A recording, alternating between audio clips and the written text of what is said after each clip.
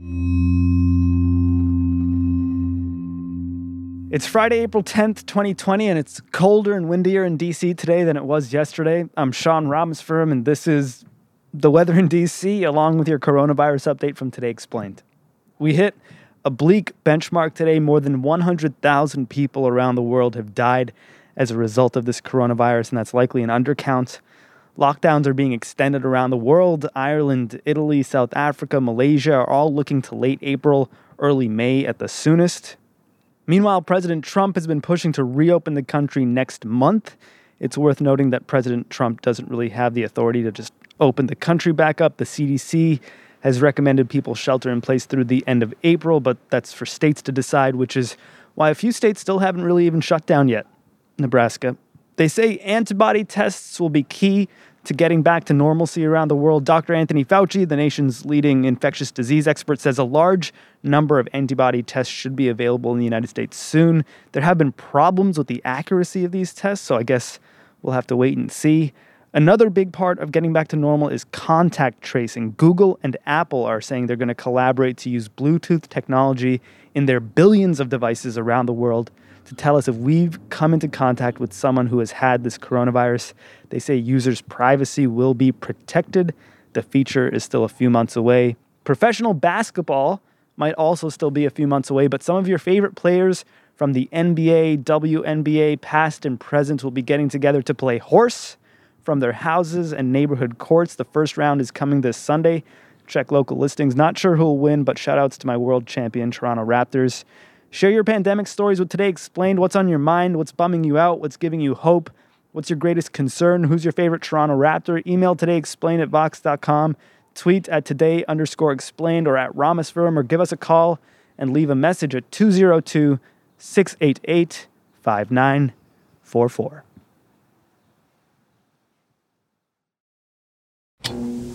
Does your life change once a month because of your period? Oh, what a disaster. Let me tell it to you straight. Unexplainable Can change the way you feel about your period.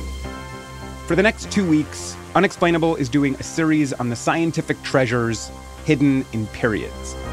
You wouldn't think so, but it's wonderful. Fabulous. I call it just plain smart. Remember, there's a feeling with unexplainable. it can actually change the way you feel about your period. This week on Unexplainable, the bleeding edge. Follow Unexplainable for new episodes every Wednesday.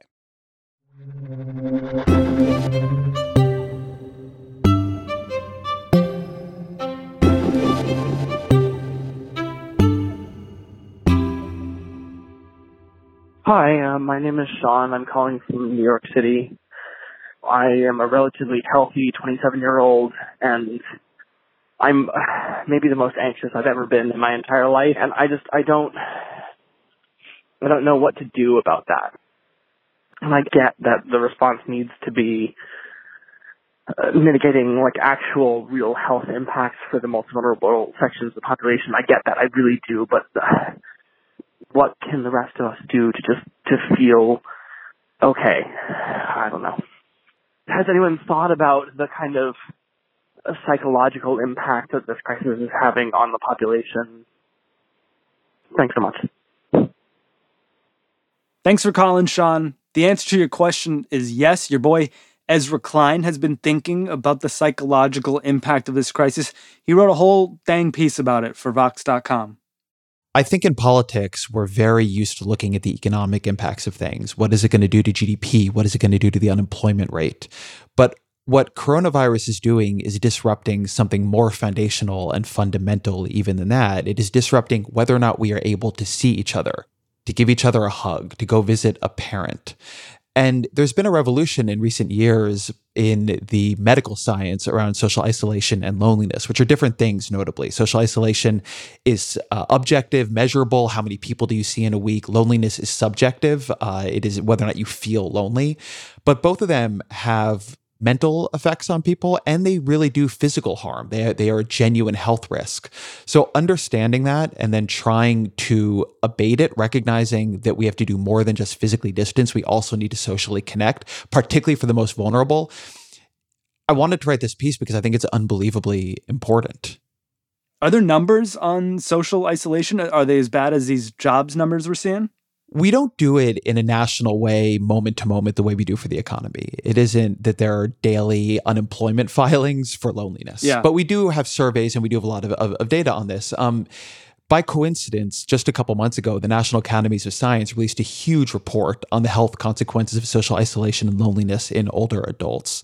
As you might expect, older adults are among the most vulnerable to this. So 43% said they felt lonely, and about a quarter fit the definition of socially isolated. And this is pre-coronavirus, or is this? This is pre-coronavirus. Yeah. And remember, you may be a millennial or a Gen Z or whatever who's socially distancing right now. But if you're over 70, you're doing something in most parts of the country, if you're paying attention, that is much more severe. You're quarantining. You are terrified of catching this, not because you might give it to somebody else, which is bad enough, but because you may not survive it. So a lot of people who are already quite lonely, quite isolated, have moved into a period of self-imposed quarantine that does not have a clear endpoint. And the more that young people go out, the more that their children or their friends are out in the world and potentially able to catch this virus, the more they have to segregate away from them. So it's really, really difficult.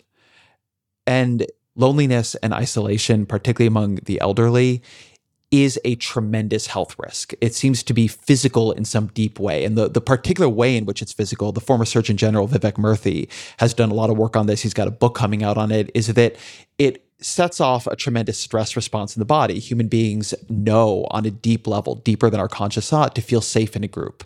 If we are not in a group, we wake up more often during the night. We are more afraid. We are what's called hypervigilant. We're constantly scanning for threats. We don't relax. And this seems to then set off a chain reaction of very dangerous actual physical reactions in the body.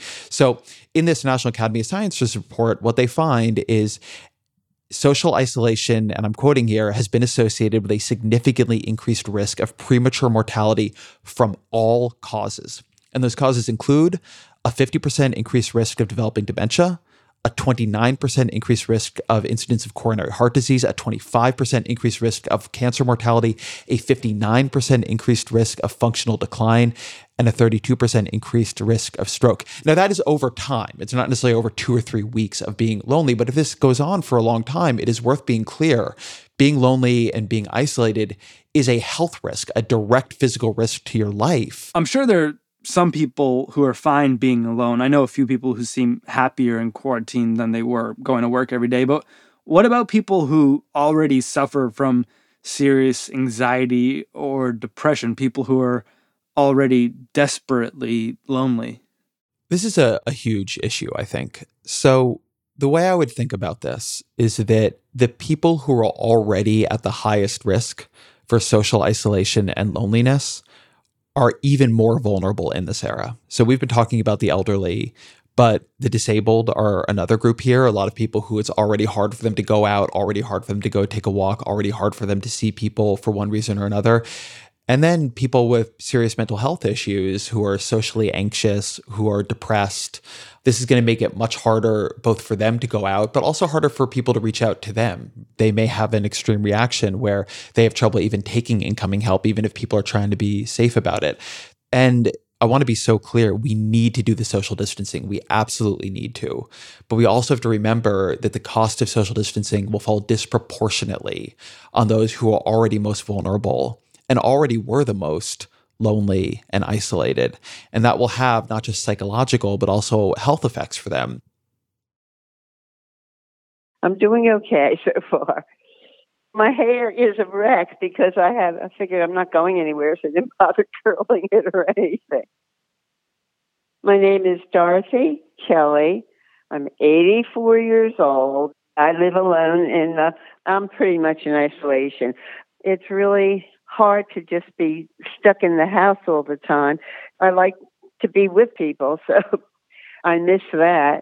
And I see my daughter on Saturdays from a distance. She brings me groceries and leaves them in the garage and tells me not to come past the kitchen door.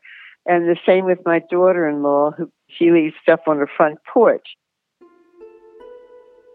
I'm doing Duolingo on my iPad in Italian, mostly to keep my brain active, and then reading a mystery book. And then I keep cleaning out some drawers because I am 84 and I've got so much stuff accumulated you can't imagine. Then that's basically it. And watching movies that I've recorded in the evening or TV shows. I like Jeopardy and Wheel of Fortune, so I record them. And I didn't even know what FaceTime was till last week when the phone started making noises and I answered it. And it was my son doing FaceTime. So I said, how do you do that? So he explained it to me. So luckily for cell phones and text messages and stuff like that, and FaceTime with my family. So that's good. But I'm looking out my window right now, and the trees are starting to bloom all over the place. And the birds in the morning I guess they don't know there's such a thing as a coronavirus, and they're all singing and building their nests in the trees around my house. It's so funny to hear them singing and being happy. I miss being able to hug my grandson, who's 9 years old. I have 5 grandchildren, but he's the youngest. And I just miss the closeness, being able to hug somebody and have somebody hug me, and which I always did with my family. We're huggers, so I miss that, yeah. My advice to other people that are in my position is to keep busy with your mind, do something, watch something pleasant, read a book that's interesting, and try to stay positive is the main thing. And I think, someone in my position has to think like that, has to be positive. Otherwise, they may as well just, curl up and die because it's people have died from depression, just being sad. So you just got to keep thinking positively that this will end, hopefully. I just hope it all does end. Yep. Exaggerations and half-truths aren't new in politics. But now, with AI, people can create fake videos of candidates to sway your vote. I'm former U.S. Attorney Preet Bharara, and I've teamed up with technology expert and law professor Nita Farahani on my podcast, Stay Tuned with Preet, for a 3-part miniseries, AI on Trial.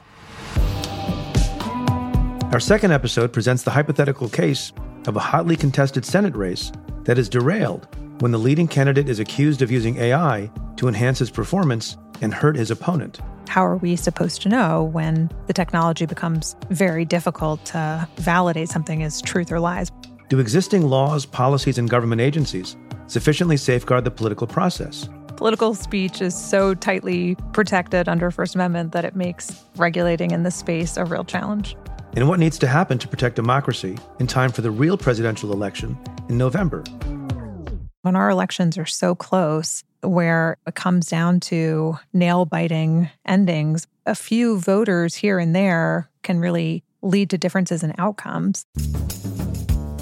The episode is out now. Search Stay Tuned with Preet wherever you get your podcasts.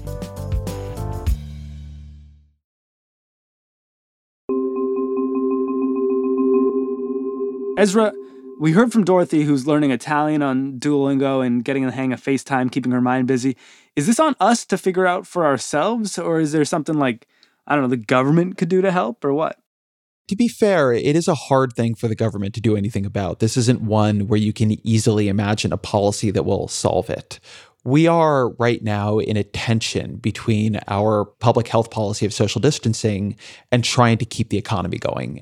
One of the ways I've been trying to think about it, and I saw this going around on Twitter, is I wish we had messaged this as physical distance and social connection. We need to be more physically distant from each other, but at the same time, we need to be doing more, not less, to reach out. We need to be calling the people in our lives who are vulnerable. We need to be setting up ways to call the people who don't have people in their lives to call them. As some doctors mentioned to me when I was working on this piece, by definition, the people who are most at risk are the people who are not going to have a social network that activates in this moment. They're the ones who don't have kids who are going to make sure to call them every day or twice a day. I've really upped the amount I'm FaceTiming my son in with his grandparents, my parents, but a lot of people don't have that. So what are we doing for them? That is something where I guess in theory, the public sector, but also civil society could activate, right? That's a good app people could work on. And by the way, that's another thing, that there's going to be a digital divide among seniors here. I was talking to some seniors who are having real loneliness and isolation issues already from coronavirus. But the seniors I'm talking to are the ones who are able to get in touch with Vox, right? And they were saying that a great thing for them is they learned in recent years or at some point in the past how to use computers, how to connect digitally, how to use Skype. But older Americans are the ones who are least likely to be heavily online. And so for a lot of folks who haven't built a comfort and a confidence, or even haven't bought the hardware that lets you have these kinds of digital connections, a lot of the ways the rest of us are trying to manage this era of social distancing are not there for them. They can't easily join a Zoom with all of their friends because they don't know how. So even just helping older people in your life set up and become comfortable with the digital solutions here that are a partial replacement for in-person connection, that can be really useful. But beyond all the Zooms and the FaceTimes and the house party apps or whatever, at issue here, especially with the elderly, is that they may not have a social network to begin with, right? You're saying we need a totally new solution or app or something that could connect people who are free and willing to talk with those who are desperate for connection, right? Like, I don't know, maybe like a chat roulette, but without all the perviness. That's a good, I like chat roulette without. Yeah, like chat roulette, but for helping older people combat loneliness. Does that app exist, or do we need to make that app? I think that is a good app idea if anybody's out there and wants to make it, and hopefully somebody is. But I want to say that one of the ways coronavirus is an unbelievable asshole of a disease is it, in addition to the direct death and sickness that it is causing tremendous economic and social disruption. It is rending the very fabric of our lives.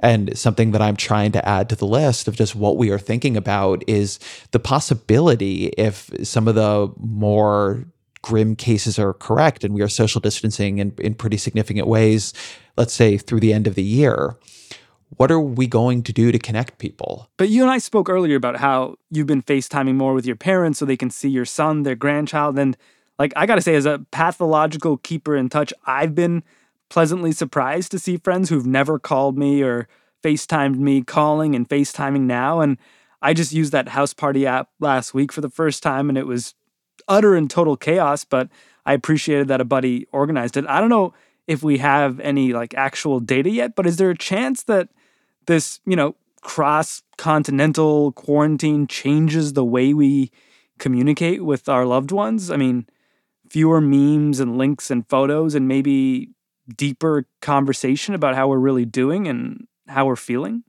I do think so. And I also think it's going to go in all different directions for people at all different times. So I want to know two things that are a little subtle here.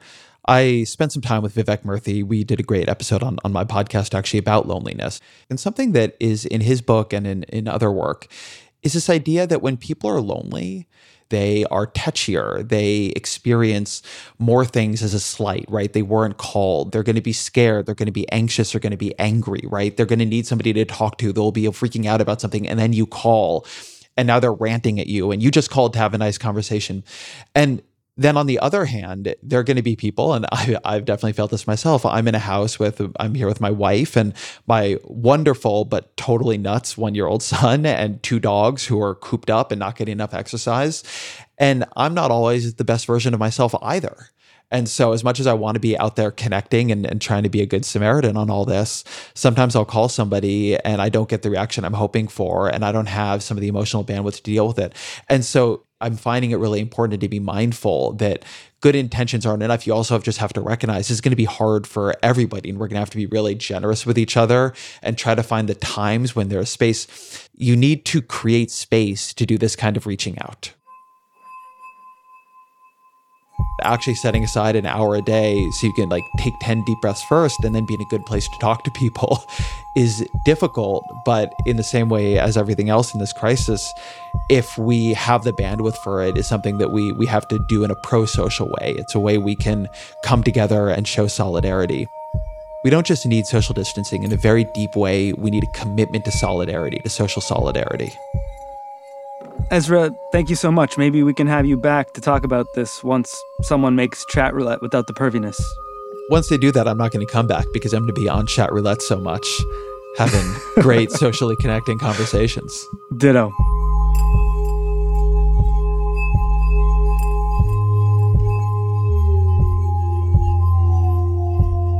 Ezra Klein's aforementioned podcast is The Ezra Klein Show. I'm Sean Rameswaram. This is Today Explained. The team is working remotely in Maryland, Virginia, and Washington, D.C., but we still make time to check in every morning via Zoom.